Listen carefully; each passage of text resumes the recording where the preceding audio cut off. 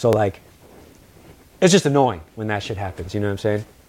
That shit was, I mean, I can't even count, bro, how many times I've been for that for the weekend. When you arrive in Los Angeles and see their graffiti culture, what differences do you notice between LA and San Francisco? Are there any? I mean, yeah, as far as like style-wise, for sure. And when I came here in 03, it was, you know, it was very, I would say that LTS style was still very dominant. So they didn't really have that. Even though Saber and Revolt came up to Frisco and did it, they kind of had they still had the letter structures and all that shit. So it was a little different, but that part stood out to me more. And then only a few writers had like throw-ups. Like in Frisco, that was like a staple. It was kind of like New York. You didn't have to, but everybody had a dope throw-up, and that's what it was, and that was their means of getting up. Where in LA, when I came here, I didn't see really any throw-ups. I saw a couple people had them, like maybe a handful of people. And even out of that handful, maybe only a few actually used the throw-up as a way of getting up. But mostly it was just straight letters, and I would say more dominant of just like a straight letter or just nice clean tags or that kind of LTS-ish dominant style. Did you know anything about Los Angeles graffiti culture from the past when you arrived? Just like magazine shit, you'd see shit from, you know, CBS and fucking shit like that. And I knew that the MSKs were from down here and AWR and shit like that. Did you know anything about the Fox 11 specials, tag banging? No, I didn't. Chaka. I didn't even know what tag banging was. Like, you'd have the thugs in Frisco and the Outer Mission and shit. Like, you know what I'm saying? Like, and the bus mobbers were kind of their version of tag banging and shit. But it wasn't like that term. I didn't even know about it till I came here. And no, I didn't know about, like, I didn't know who the Kings were of LA. I didn't know who was Cruz. I didn't know none of that. I was very tunnel vision, just worried about me.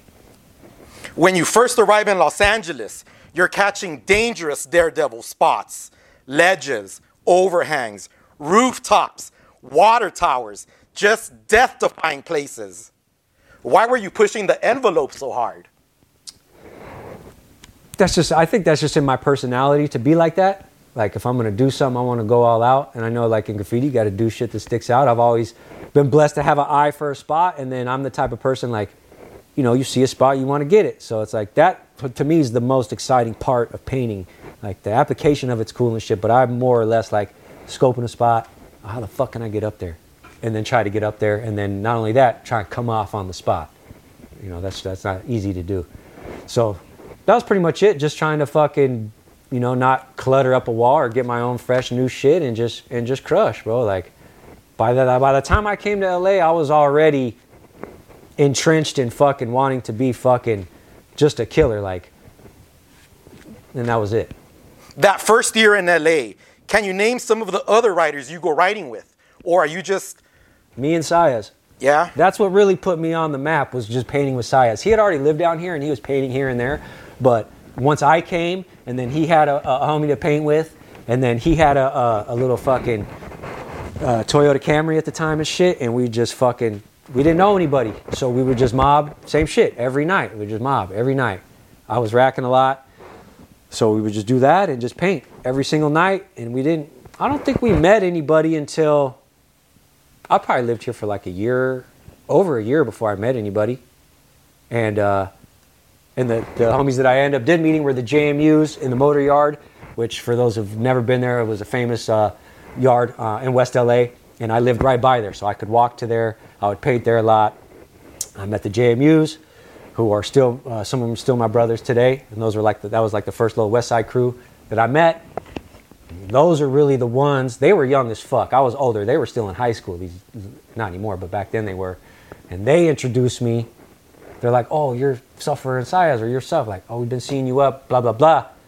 And then, oh, yeah, I rap and this and that. And then fucking, they're like, oh, you got a link with our homie. And they were homies with Rezik.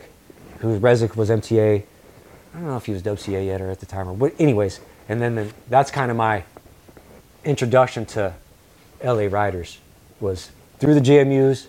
They introduced me to Rezik. I hung out with Rezik for only a few weeks before he moved away at the time. But he introduced me to K9ER. Right. That is really the gateway for me.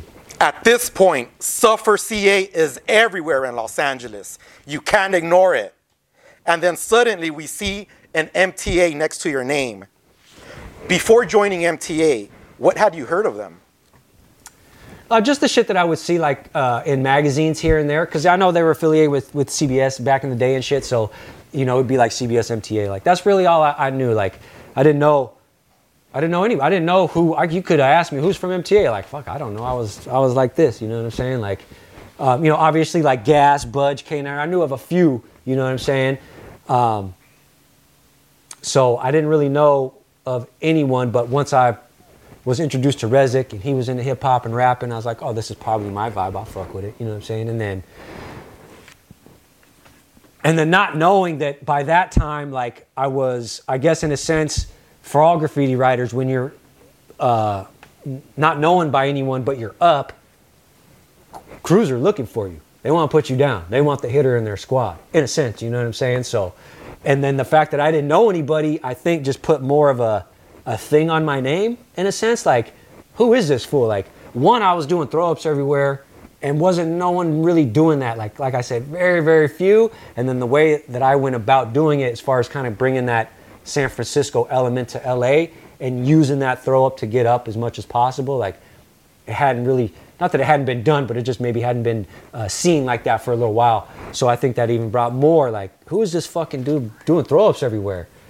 And it just brought, like, I ran into other people later on. They're like, damn, we were looking for you back then, bro. We wanted you to be a part of the team and this and that. But the way the universe worked, I linked up with the MTAs and really K9ER. Like Rezik was the catalyst. And then once he moved and I started, and we befriended K9ER, like he sunned me on all of LA. And what better of a person to learn from? Like that fool's a legend. For anybody that doesn't know, like that fool is a beast.